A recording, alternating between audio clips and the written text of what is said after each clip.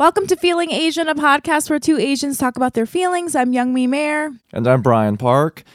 And we had our live show. And it went so well, Youngmi. Yeah, we had it last night. And it did go very well. And everybody was so great. And we had so much fun. Thank you so much for coming. I mean, that's gonna play into how I'm feeling currently. But, you know, I'm still feeling buzzy from our show last night. Just had to get that out there. Yeah, but we did have our amazing live show, but we're back in the recording studio, aka Brian's bedroom and my bedroom, because we have such an excellent, amazing guest today. We talked to her already. We had a little pre-interview, and I got really excited because everything that she was talking about was like really fascinating, and I feel like she has such a fresh approach to a topic that I feel like people think that they understand, but I feel like nobody understands as well as our guest. So, listeners, please give your ears to bonafide internet it girl, Rachel Wen. Hello. How'd I do with that intro? Oh my God. I'm quaking. I love it. Yay! What an entrance. And I'm like, oh wow, I got a lot to step into right now. Big shoes. And also this energy of this live show you guys did. Which, tell me about it. You guys just did a live show, and then like hearing immediate feedback is like really fun. Is that what was happening? Yeah, basically. I mean, it's sold out, and so there were, it was a standing room only show, and, just doing comedy shows is really great. It's an art form that is unique in that the feedback is very immediate, and you're there to observe it and experience it. The live show isn't the podcast recording live. It's just a different entity. So it's like a variety show. It's a game show, and we like focus on the audience. So it's not just cool. Yeah. So it's like a fun game show, and it's very actually different than the podcast, right, Brian? Like the energy. It's just like really goofy. Yeah. But we do talk Super about fun. our feelings, and we talked about what we were ashamed of on stage. And I did a deep Korean bow. All highlights, all good things. So essentially our live show is, Rachel, you are very proficient and adept at YouTube. So it's like when you load a YouTube video and you get a lot of negative comments, it's the opposite of that experience. So very good. What a rush. It's an opposite of negative YouTube comments. Been there, been in that position too. It's not fun to be in. The internet is not fun. Rachel Wen. I'm quoting you on that. Oh, well, Sometimes I actually love the internet. I still love the internet, and I want to hold my integrity of love for the internet by like protecting it as much as I can in like my own space, especially as we're all so plugged in now. But I don't know. It's always been an amazing place for me. And like, of course, there's so many reasons to be like turned off by it or judge it. But yeah, I don't know. It's a special place for me and a lot of people. It's just like how you frame your relationship with it. Right. Well, I'm sure you can offer up. I'm getting insights. deep already. I'm sorry. Yeah, we love it. That's why you're here. It. That's what we want. love that about That's what you. we want. Yeah, that's what people want to hear, because people think that they know about the internet, but like, who better than to like talk about it than Rachel? Internet it Bonafide girl. Internet it girl.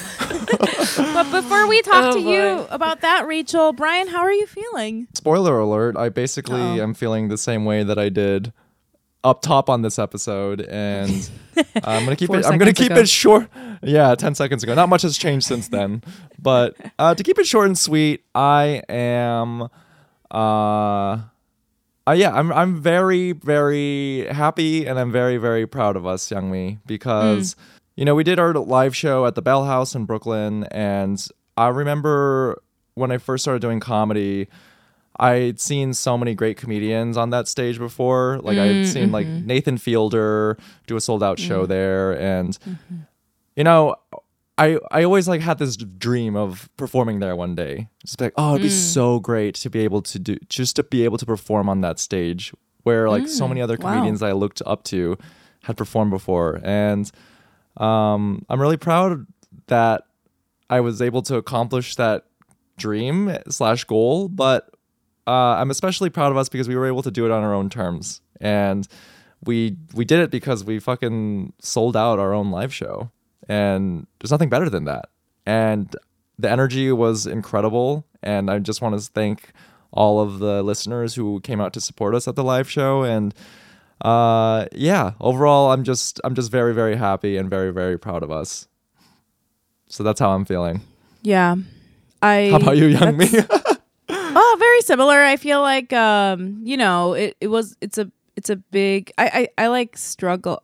I feel like when people see the show, they don't understand before they go there what it is. And so I have a hard time when people are like, oh yeah, I'm gonna go see your show, and then like at the end they're like, what the fuck, that was so fucking amazing. I'm like, my mind is blown, and I'm like, yeah, I've been telling you it's fucking good. Like, why did you know what I mean? It's almost like it has this Right. weird feeling, and it's like it's hard to like absorb that in a positive way. Like a lot of people come up to me and say like that's like the only comedy show that I ever enjoyed, because you go to stand-up shows and it's just like people talking at you and you're sitting still. Sure. And this is a very different show. It's like everyone's running around and like you gotta like touch stuff with your butt, and you know, and like drink. Last night somebody drank a cup of hot dog water, and Yeah. I don't know why. We didn't force her to. She chose to, and she's a real Well, one the for audience that. chose on behalf of her, so shout out to Mina.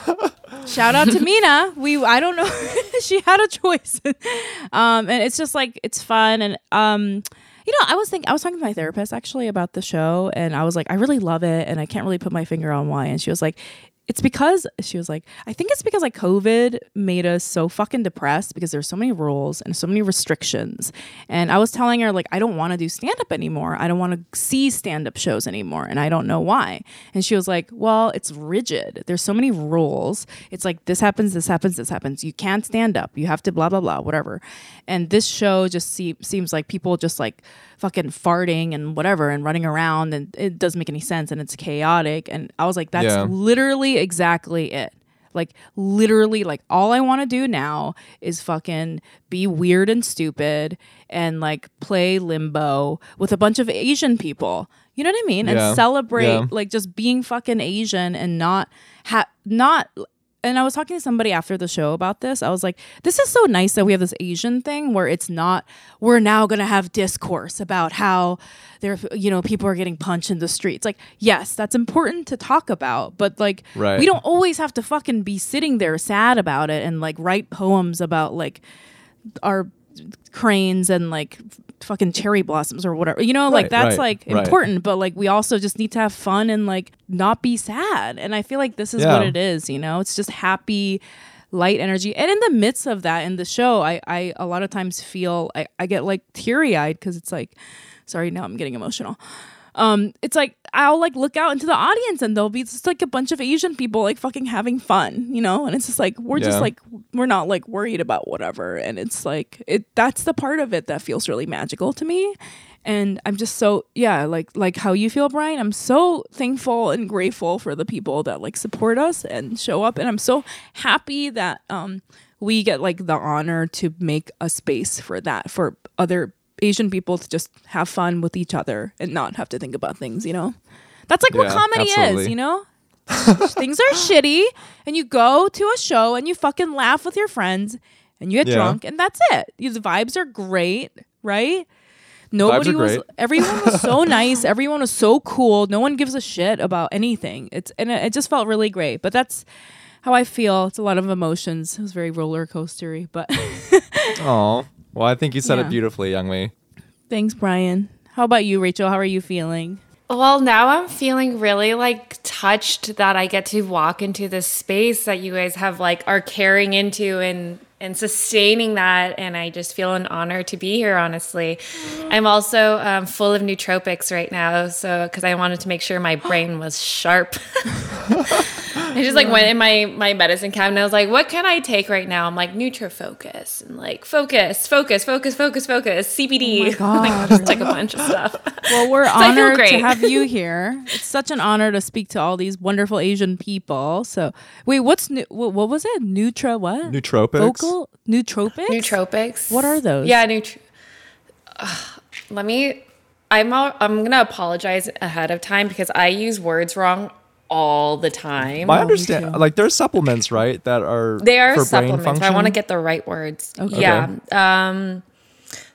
Drugs, supplements, and other substances that are claimed to improve cognitive function, particularly executive functions, attention, memory, creativity.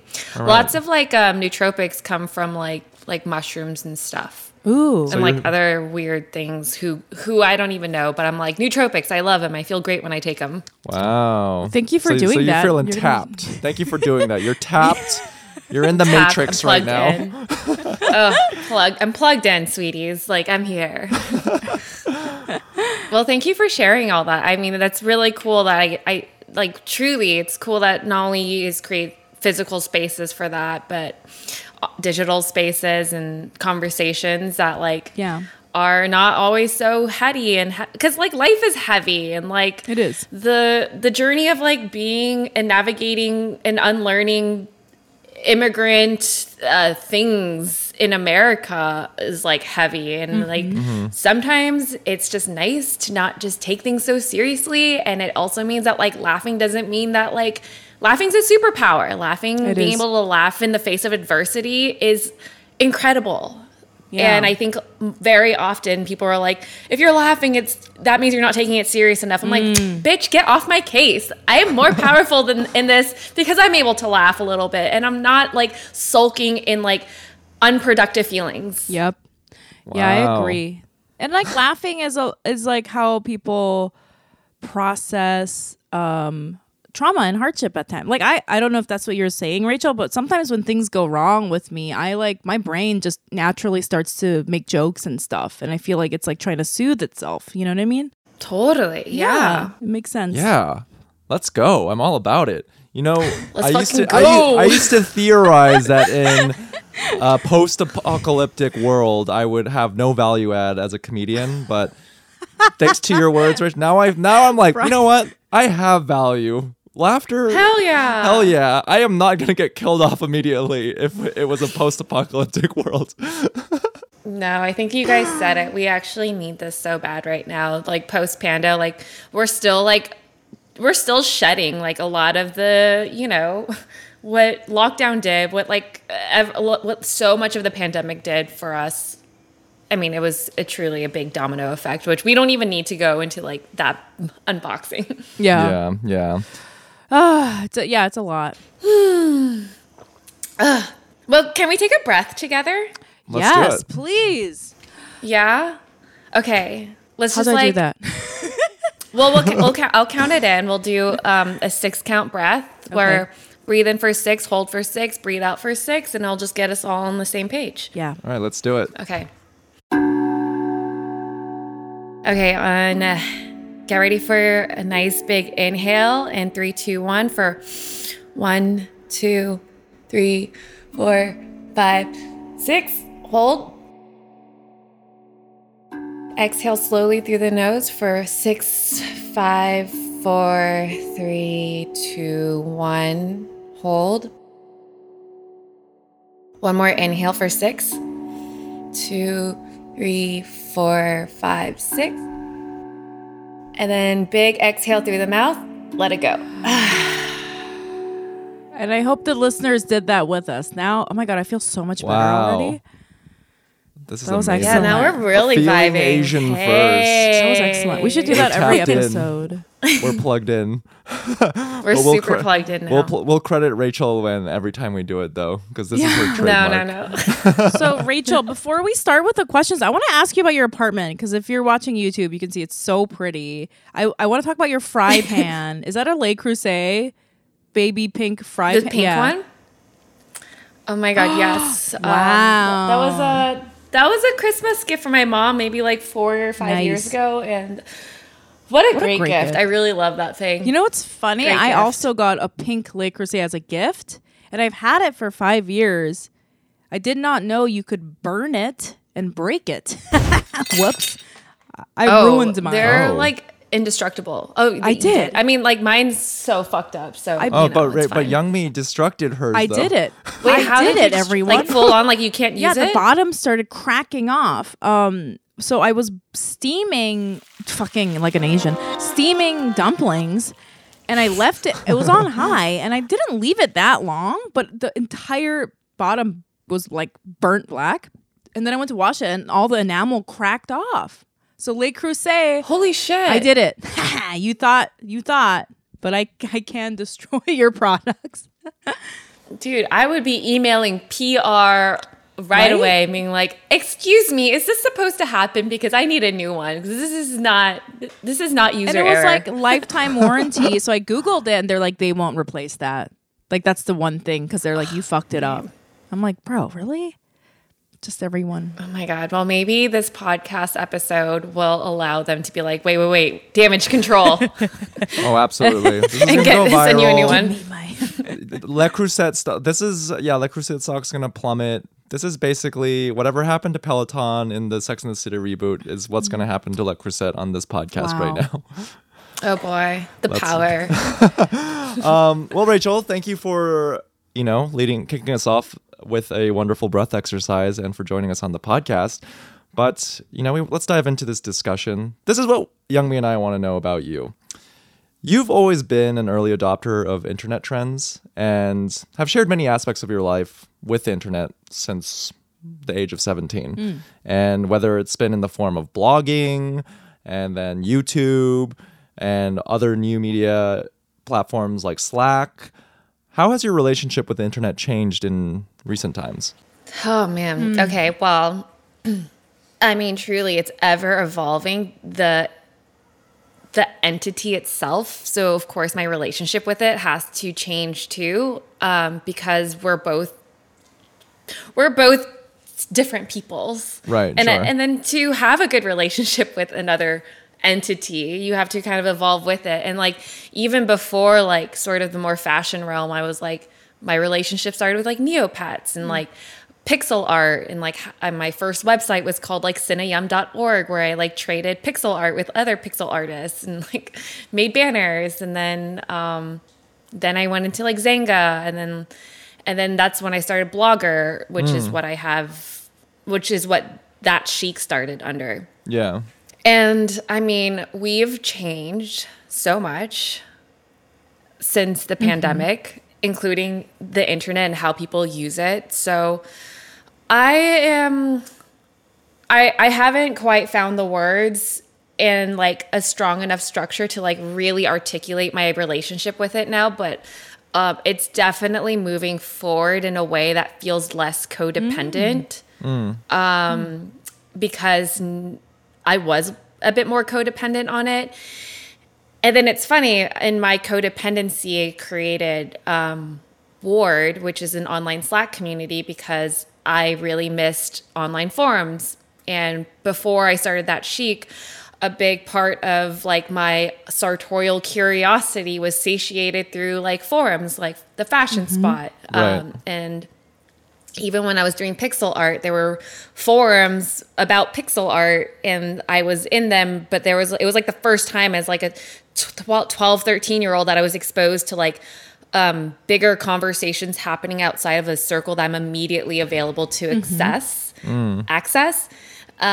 So it was like the first time that like, I don't know, someone on the internet was like, yeah, wash your punani all the time. And I like learned that when I was 12. Wow. And I was like, no one would tell me that. Like my mom's not telling me that. So it's like, I remember like absorbing pieces of information. I was like, holy shit, the internet's amazing. Like I can learn so much on this. Now it's not uncommon for everyone, the younger generation, to just document almost every minute of their life and just throw it up on the internet. It's like, it's not precious anymore. You don't have to like, it's like Instagram story, here's my life, this is what I'm going on, this is where I am at, like, let's just throw it up. But, when you started That Chic and on Blogger, that I don't think that type of relationship with the internet was as common. And were you, I feel that did you know at that time that that's where the internet was headed, or like did people think it was strange at first that you were sharing so many facets of your life with the internet? I was so embarrassed. Like I remember starting That Chic in high school, and like I remember my best friend, who I'm still best friends with today, could like attest for this and be like, wow, Rachel started a blog and it was so fucking weird and she like kept it a secret. And it was true. Like if you were using the internet in a really earnest way, back in the day, you were uncool. Yeah. Like if you are succeeding and earnestly good on the internet now, you're Right. popular. It's really fucking weird. So, I mean, the only reason I was like able to get on the internet and like do it well was because I didn't have another outlet. Like my parents were super strict. Like didn't let me, they truly like, my dad was just so confused at the concept of Right. friendship because he himself doesn't really have friends. So it's like, what? You want to go to the mall with why wouldn't you just do that with us? I'll take you to the mall. No, you don't need to see your friends. Like, I'll take you to them. Right. So it's like growing up with that and then like being like, well, fuck, I'm so extroverted. I am an extroverted person. And I've like really come to terms with that in my adult years. I'm like, oh yeah, that's... So like, no wonder I went to the internet because it was like, oh, it was my metaverse. It was like this place that I could plug in and be like, oh, I could talk to you, and I could have different conversations simultaneously with 5 different people. And I loved it. I loved it. Played World of Warcraft, had 2 level 60s, and I was like, just loved being an internet hoe on there. So there was like one part of me, and then I like being the little fashion hoe, and then I like being like geeking out and like learning about things on forums.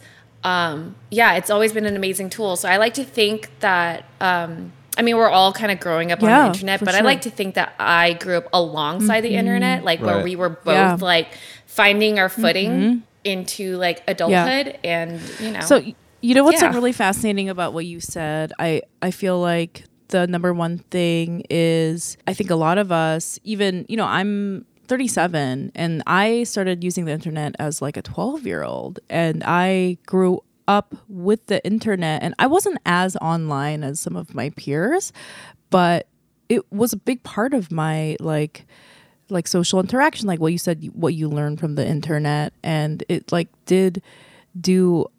it like helped raise me in a lot of ways. And I think that's like such a fascinating thing that a lot of people don't really think about. Do you know what I mean? It's such a big part. Like nowadays, like what your Punani story, like nowadays, like all these kids are learning everything from the internet, and it's like obviously a lot of it's good, a lot of it's very good. Like my son like knows all this random information, and I'm like, how did you? And he just like saw like a video, and now he knows that. And it'll be like super random stuff that we would never know as a kid. Like when you bake muffins, you need to put this much like, you know what I mean? Like if you put this in, then it won't work, like things like that. And I'm like, oh, that's like so cool. But I think that acknowledgement of how much the internet played a role in shaping us, right? Like parenting us in a way. I mean, still to this day, like I think TikTok has been like one of the most amazing platforms that like really has come up, and like I mean, like people can really quickly judge TikTok because it can very seemingly be in a very toxic environment. Yeah. But I think that the screen, this like black mirror that we're all 3 of us are all looking at right now, is it's a reflection of us. It's a reflection of like what we see, what we're interested in, what we're curious by. And I think that like the For You, I think algorithms have such a bad rap, but it's like, no, like have a good relationship with your algorithm, train it to show you the things that you want, and have it be a reflection of your curiosity so that you can further like explore different things, and that you're not like going into algorithm world with like zero intention and just letting things wash over you. But like I love TikTok because every time I go on it, I'm like, hell yeah, I know how to cook that. And then I'm absorbing so much information that like I'm essentially subconsciously developing all these tools that I don't even know I need. But then like the time I show up in the kitchen, I love to cook now because the pandemic made us all cook. Yeah. It's like all this information I know just suddenly has made me an intuitive cooker. Yeah. Being able to talk to people online, suddenly I'm much more intuitive about it because I suddenly have like absorbed all this language that has brought words to the things I'm trying to feel, because language has accelerated so fast because of like fast by internet content, even like relationship advice. So interesting. I don't know. I again, this is me like exploring things that people are easily judgmental of and breaking down stigmas and being like, well, what is my relationship with it? How do I feel about it? Not what someone's telling me how to feel, but like, what do what do I want out of this? Because it's not going away. And I definitely want to feel like I'm understanding of the world around me. And I think maybe there's a part of me for sure that feels afraid to be like, to be disconnected from like the world at large. So it's like, if this is going to continue to be a part of our lives, how do I have a really productive, healthy relationship with it that I'm not judging? Because Interesting. there's two different spectrums. There's people who really judge it, and there's people who are so plugged in but are like deeply unconscious about it. Yeah. Yeah, I really appreciate your perspective on this because I would put myself in the other camp as you. And I've talked about on this podcast before how the reason my dislike for algorithms is that, let's like TikTok, for instance, I feel like it has a way of flattening the internet experience so that on a global scale, everyone's sort of consuming the same types of information. And I really related to your early usage of the internet because growing up in Texas, I was a high school kid and I was really into fashion, but everyone made fun of me because it was quote unquote like very gay to be into fashion at that age. But then I would find like a blog like, oh, wait, there's this Danish architecture student with a fashion blog. Like, he's cool. Yeah. Like, see, they exist. But I feel that's more, it's more rare that I have those types of like experiences on the internet in 2022 where like I find like unique pockets that I can really deeply relate to. Because now like I feel like the algorithm has outsmarted me. Oh, really? It's beaten me to the punch. Yeah. I have the opposite. I feel like my Okay. algorithm is so like fitted for me where it's like, I thought you were going to say that the issue with the algorithm is that people live in their little bubbles now and they don't see anything besides that. Because I also feel like think mine that is is, so That fit- is That's so also, fitting to me. Yeah. I think that's true too.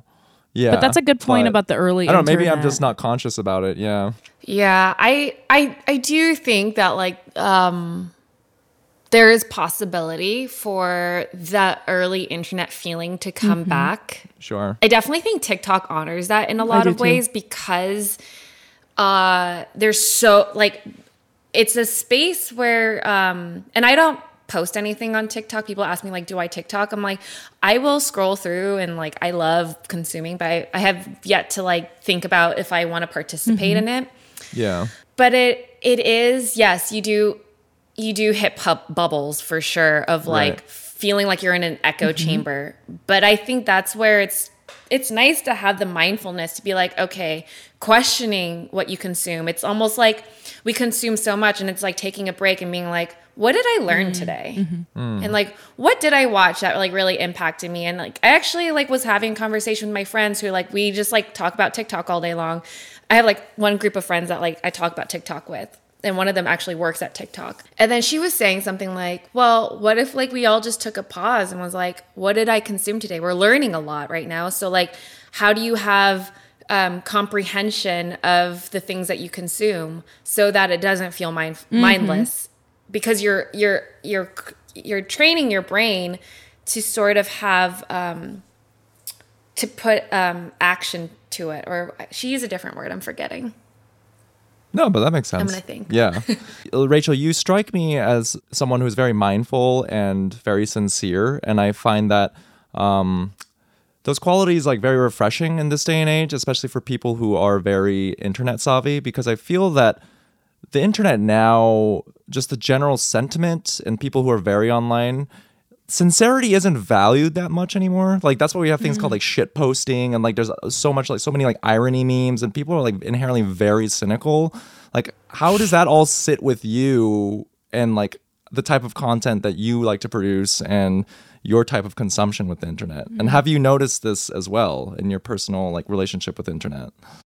Oh my God, there's just so much to say about this. I mean, like, okay, just to give perspective, it's like once fashion blogging really became a big thing, the cool thing to do was take your outfit photos. Right. And then the cool thing to do after that was elevate your outfit photos, take them with like a nicer camera as the industry kept getting bigger, as people started pumping money and brands started pumping money into being like, oh, fashion bloggers, they wear clothes, they take photos of it. Let's give them clothes. Yeah. Oh, suddenly let's pay to give them clothes. And then a big chunk of like my coming of age with the internet and internet coming of age was this heavy self-manufactured documentation that started to feel very fabricated. So I'm almost seeing like the evolution of how these different platforms have played and evolved with each other. So like there's individual blogging. You're on a website, you go to that website to consume this one person. Then Instagram became a platform where you're able to subscribe to a bunch of different people, see it on one feed. And that was very cool and new and refreshing. Right. But that mindset of like 7 years of doing that created this mentality of like, I need to produce pretty photos and manicure myself, because fashion at the time was like, you know, cool skinny bitches who like wore really high-end clothes that you couldn't afford.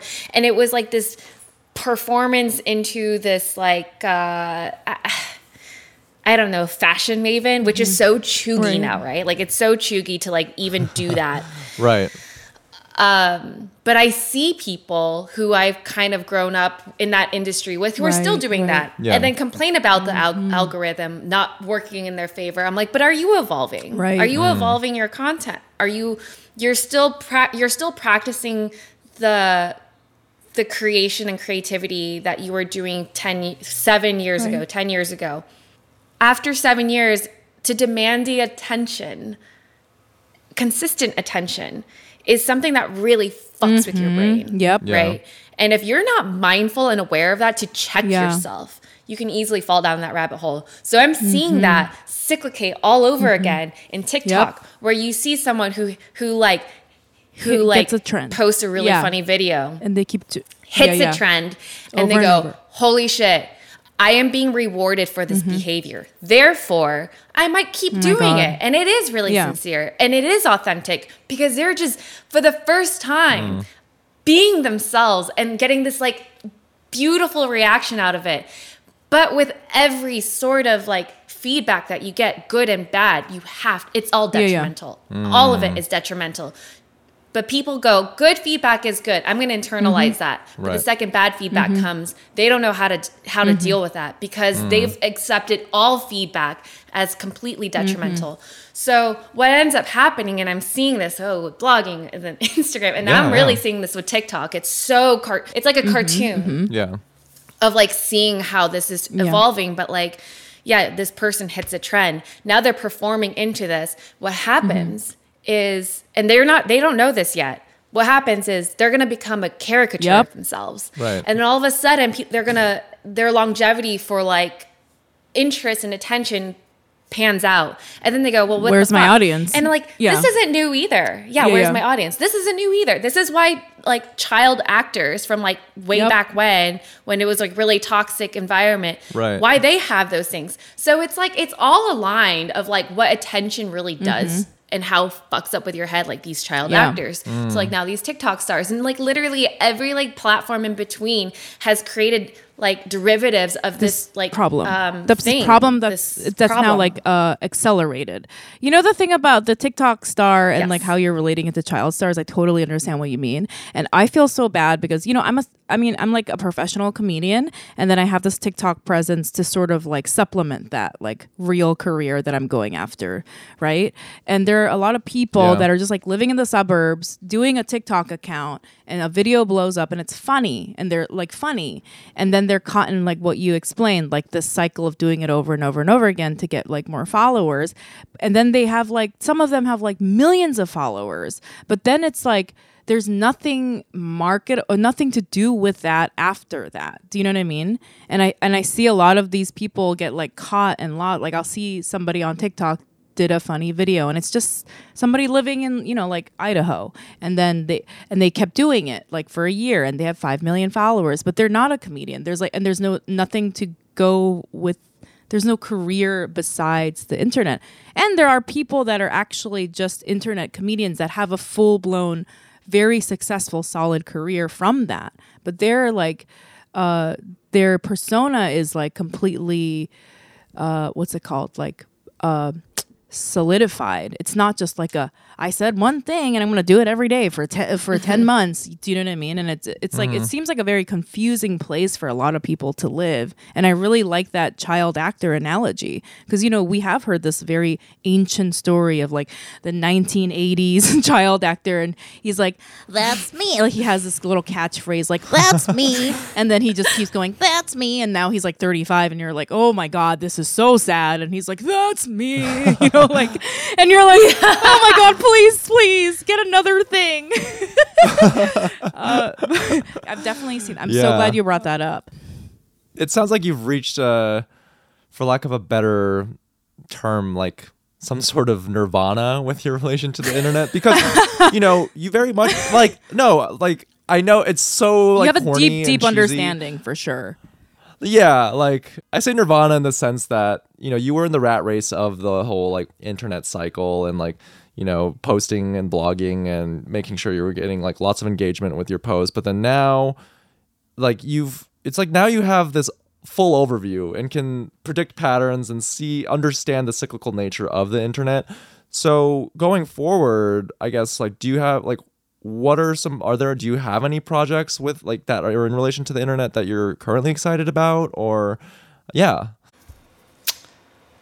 I think I'm still like allowing myself to be curious about it because I feel like what you just articulated, which is very generous, and thank you for saying that and seeing me this reflection of the internet. I think I'm just finally putting words to it. And I think like definitely having these conversations helps me prompt a little bit more of like what I'm feeling. And probably I'll listen to this podcast episode a few times just to remind myself these like things I'm just blurting out because I'm just talking. I'm not like thinking about what I'm saying. Right. So, and that's how I approach a lot of things is like, I just do things without attaching myself to an outcome. And like lately it's been like, you know what? Like I love videos, but I burnt out on it because I started performing into an expectation of how people wanted to view me. So then now I'm like, okay, I'm gonna approach videos differently. I'm gonna edit things in a really weird way that I just like, and I'm gonna call it somatic editing. That's what I had to call it to myself for me to get into that zone of how to edit. Right. I have an online course. My friend Puno, who runs I Love Creatives, was like, how do you make videos? And I just started, you know, exactly what I did here, just started blurbing. And she's like, whoa. We got to package that. We got to package that. This is like such a great like tool for people to like to take on and like make their own, which we have an online course now. So like we did a digital retreat. We do 2 a year where we like have students who take this course, and it's called the video creation course. Okay. Nice. Or / creative process. It's essentially my creative process. Right. And after we did a digital retreat, which was the first time we exposed the course, we did it for 6 weeks. Students logged in with us. And I went through my creative process. I walked through how I made a video with them. And ultimately, I talked to the students about intentionality. Why are you creating? What are you making? What do you don't make things to make things cool. Make things because it's an expression. Express first. Anything else is a beautiful byproduct of that.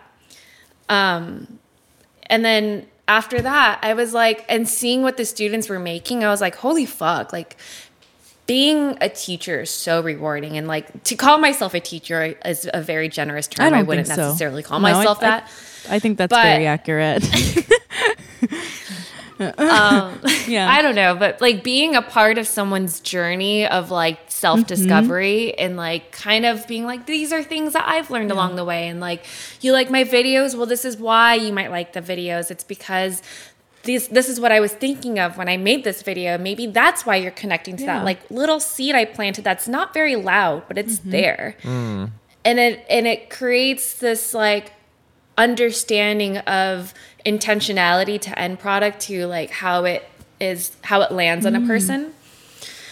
So that's something I really like too. I don't know if I totally went off tangent there, but I'm going to take a pause. I really like how you express these things like about creating videos for the internet in these ways that make a lot of sense, just big picture. Like you're saying, when you're creating something, it should come from a place of what you want to create instead of how you want it to be consumed. And I think that applies to any art, not, do you know what I mean? Like not just the internet. So I think that's a great lesson to teach.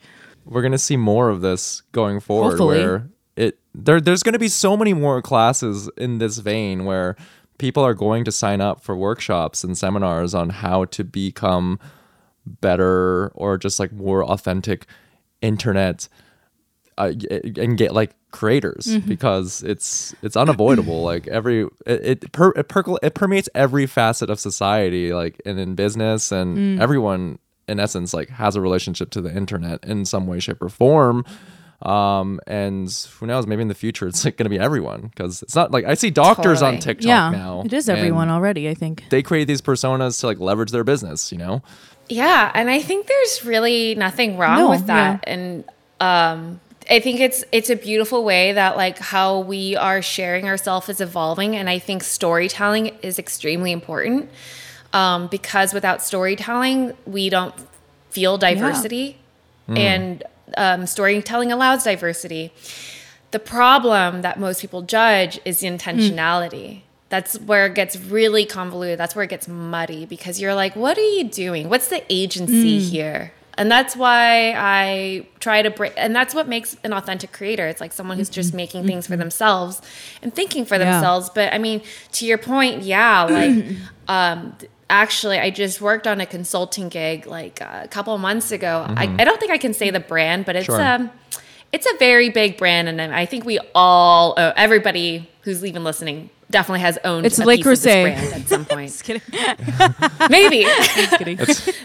This brand essentially like hired me on as a consultant to help their onboarding talents to be faces of the brand, to like tell brand stories in their own way. And I was hired to help them do it authentically, to talk to each of these personalities and be like, get a little bit of understanding of their story and being like, okay, like this is how you can share this in this way. Like maybe if you want to film it, grab the camcorder and just leave it there. Let your camera be an ambient eye to your existence. Do not acknowledge the camera. And just like see how that feels. So like I was kind of coaching people on how to like approach self-documentation in an authentic way. Oh, that's sick. So I mean, like you said, like there's definitely room for that in the near future. Yeah. Such a weird job I did. It's like no, that sounds awesome though. It's so cool. But the interesting thing about you, and like I think what you are recognizing that people are just, some people are just not understanding, is like you're like, hey, to like make a successful post online or be successful online, you're just like tapping into like yourself, and you can't really fake that. Because I feel like the thing is, I hear a lot of people that talk about the internet strategically. They're like, how do I get 100,000 followers? What do I have to do? Do I have to make this video or a dance? And it's like, no, because that doesn't make sense for you. And they're trying so hard to gain this following online, and they're not understanding that it is in a way like you're, not to make it sound bad, and I don't mean this in a bad way, you're selling like an image, and people are going to understand if that image is like phony. Do you know what I mean? So it's like you can't just fabrications. Trick people into following you. You can't like scam. You can, but it's just not gonna feel like. You have to go so hard on me. On no, me. Holy stop. shit, Brian, stop! You're not. I feel like you're the opposite of Brian's. Just like, I'm gonna post a picture and this is me. Like, there's beauty to that. We love that in this house. We love that, Brian. Well, Rachel, thanks for giving us a little crash course 101 on how to be our best authentic selves on the internet. I have so many notes. So listeners, remember, this is the pre-Rachel Wen era and the post-Rachel Wen era of myself on social media. And there's going to be a stark difference. Mark's, Brian's. What an honor. But Rachel, let's we're going to dive into the next section of our podcast, and what we want to know is, what is something you're loving right now? Gosh, what am I loving? I know you guys sent all these questions ahead of time, and like I thought about like writing out my answers, and then I was like, no, I'm just gonna like good. wing it. We love that. I'm gonna take some And then now- nootropics and wing it. I'm plugged in, baby. I'm plugged in. What do I love right now? I love psychedelics. Yes, me too. Ooh. I'm loving. Oh my God. I mean, it's so hard to articulate what I'm loving right now because it is such a big feeling that I have. But like, God, I'm going to sound like such a simp right now, but I'm just going to go for it. Like, the thing that like I love so much right now is being in this partnership that I've been in for a year, and it's been like truly one of the most evolving experiences of my life. And I'm really careful to talk about my love life publicly, but I'm approaching this conversation as this part of my life is truly an experience. It's one of the most beautiful experiences to have when you are able to trust somebody so vulnerably and know that, and like get to know each other at the quickest speed with like such ease.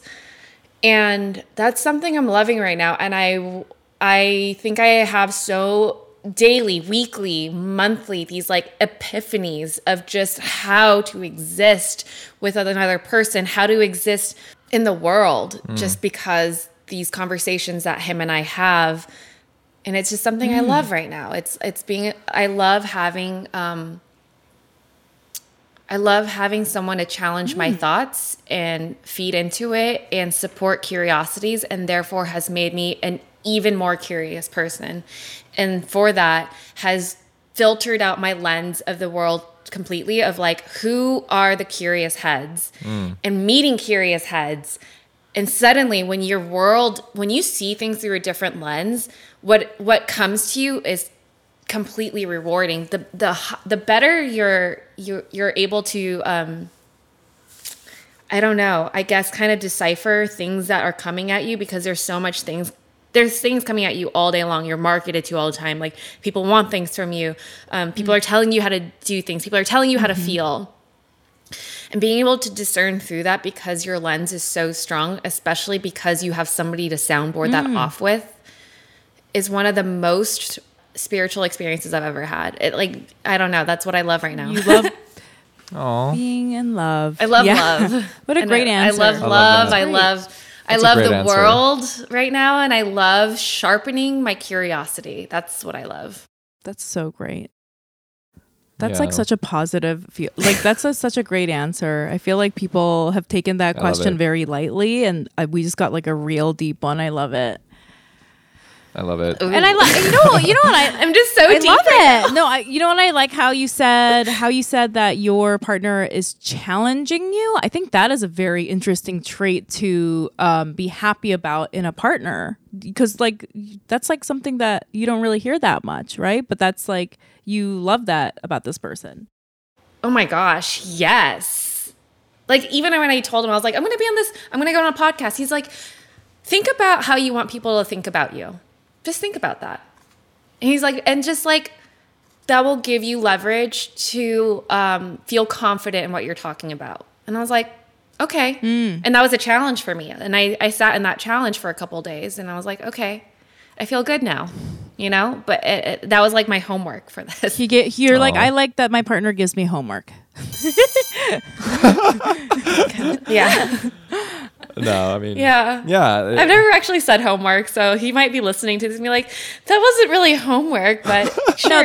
No, that's like I really think that's an interesting way that you, because you know, like there are different reasons why people like there are different romantic partners, and that's like a very interesting thing. Like Sure. for you, that's like a big part of why you're so like in love with this person, and that I think that's like really great, and it's like really interesting to hear that. I like in a partner somebody that just doesn't say anything ever, and then just carries all the heavy stuff, you know. Opens all the jars and then just shuts the fuck That is up really nice forever. too. Which is so funny, because I had that as like a joke for a while. And then one day my mom was like, you know what's the best kind of man? when they don't talk and they carry the heavy things. And I was like, that's my joke, Mom. Like, what? It's the opposite of my dad. Rachel, conversely, what is something that you're hating right now? Judgment.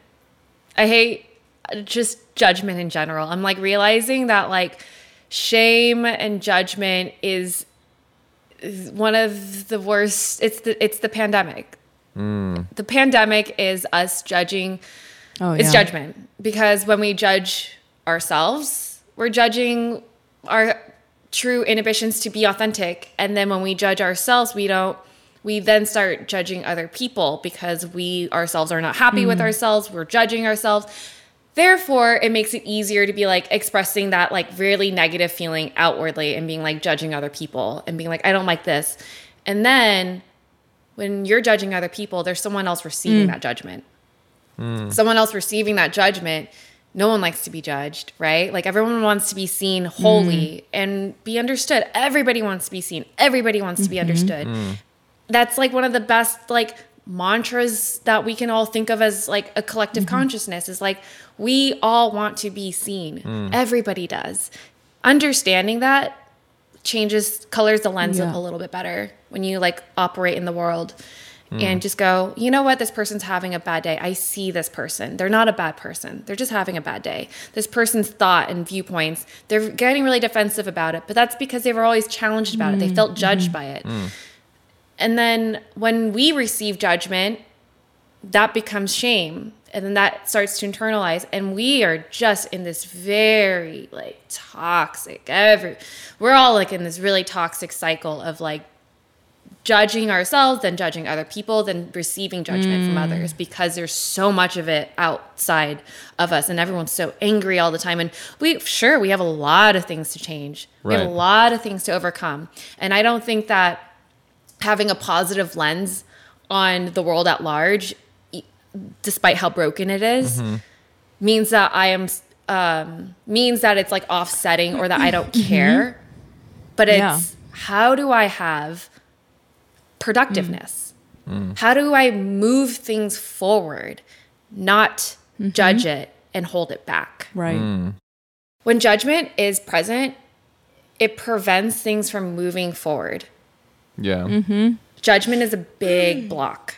Yeah. So talks about progressive anything that we all need right now. Yeah. Talks about progressive woke thinking requires less judgment and more empathy to like really move things forward and like understand. There's a lot to fight about, but you cannot get to the other side of thinking if you're not empathetic with it to understand. I see how you think that, and I hear you, and I see it. Let's try to compromise. Yeah, because this is how I feel, and I'm not going to challenge your thoughts. I'm not going to challenge what you grew up with. But I'm going to help you see my side. And I think that this part is going to be productive for all of us.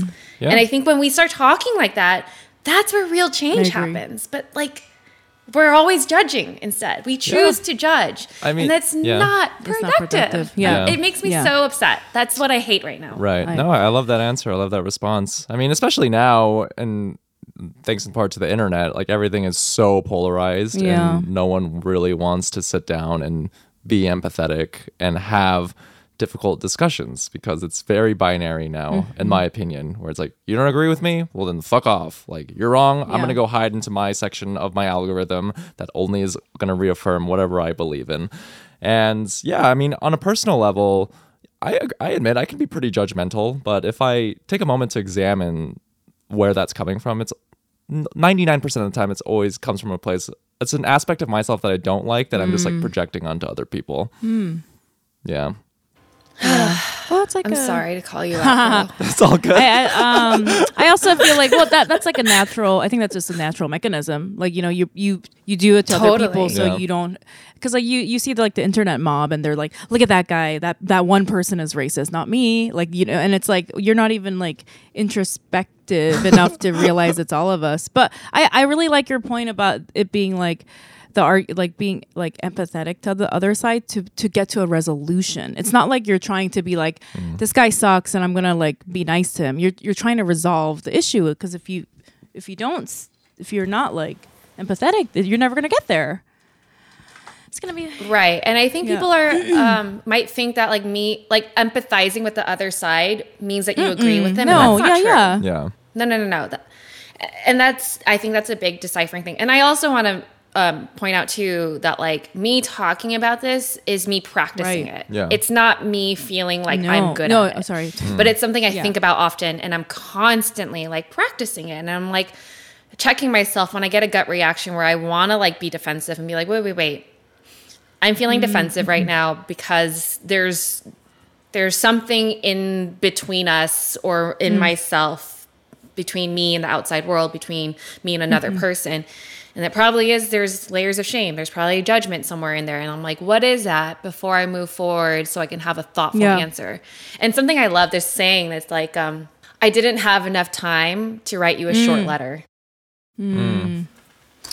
Yeah, I love that approach. Like, sorry, this was so long. I didn't have enough time to write a short letter. Like, I love that because it does require like time to create thoughtful answers. Yeah. I love that introspective way that you view that. I love it when somebody says, I see this issue, and then they're also like, by the way, I know that I also am a part, I'm also working on it. Do you know what I mean? Because a lot of people talk about it like it's over there.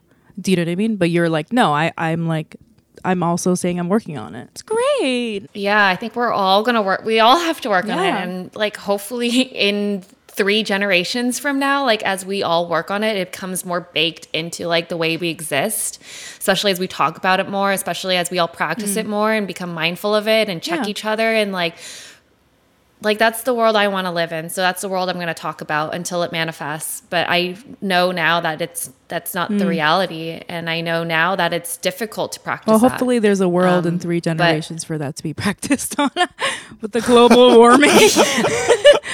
Hopefully. True.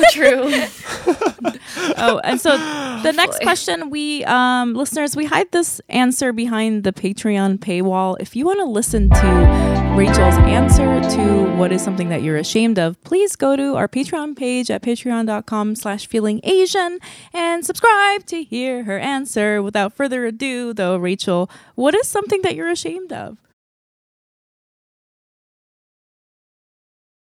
Well, Rachel, thanks for being so vulnerable and experiencing all of this with us. But we're at the end of this podcast, and we want to leave you with one last question that we like to ask all of our guests, and that is, what is something you're proud of? I'm proud of this conversation. I just said it. I was like, I'm proud of you guys. I'm proud to be a part of this. I'm proud of I am proud of this conversation that we just had. I think it's beautiful, and I think it was productive, and it got me thinking, and I'll be proud to like share it with people, because these are things that I've had brewing in my mind, but like have yet to like export it out of myself to this screen, but like maybe to like partners and friends. But I think I'm really proud of this last 2 hours we had together. Thank you. I also feel like a lot of times the guests that we have on the podcast, we'll have a conversation and they will say something like that. They're like, well, like I never get to talk about stuff like this. And I think it's a great, place. And I'm really happy when we have guests on and they share their experiences and they're like, wow, I like, this is like all the stuff that I really wanted to get off my chest. And I'm really glad to have space to say it. But it's also interesting, like, because we could just have these conversations in real life. You know what I mean? Like, it's like, why don't I have this conversation with my friends? Like, these are things that I'm like interested in talking about. So yeah, it's an interesting practice. Where can we find you on the internet? Where can our listeners find you? Okay. I mean, I have a YouTube channel, which I haven't been posting as much. I have so many places to find me. Okay, so I have a YouTube channel, but go through my old stuff, I guess. I'm not that person as much anymore, but like I keep evolving. I have an online class with I Love Creatives, so I have a course out if you guys want to take that. I have an online community called Ward. It's on Slack. And then I guess like in the DMs on Instagram at That Chic. So yeah, a lot of different ways to interact and get involved with me. The DMs. Amazing. And I guess. what about you, Youngmi? YM Mayer on social media and Youngmi Mayer on TikTok. How about you, Brian? You guys can find me on socials at It's Brian Park. And follow us, follow our podcast on socials at Feeling Asian Podcast. And thanks for listening. And the Patreon. And the Patreon. The Patreon. Patreon.com/Feeling Asian. All right. Okay. Thanks. Bye, everyone. Bye. Thank you. Bye, guys.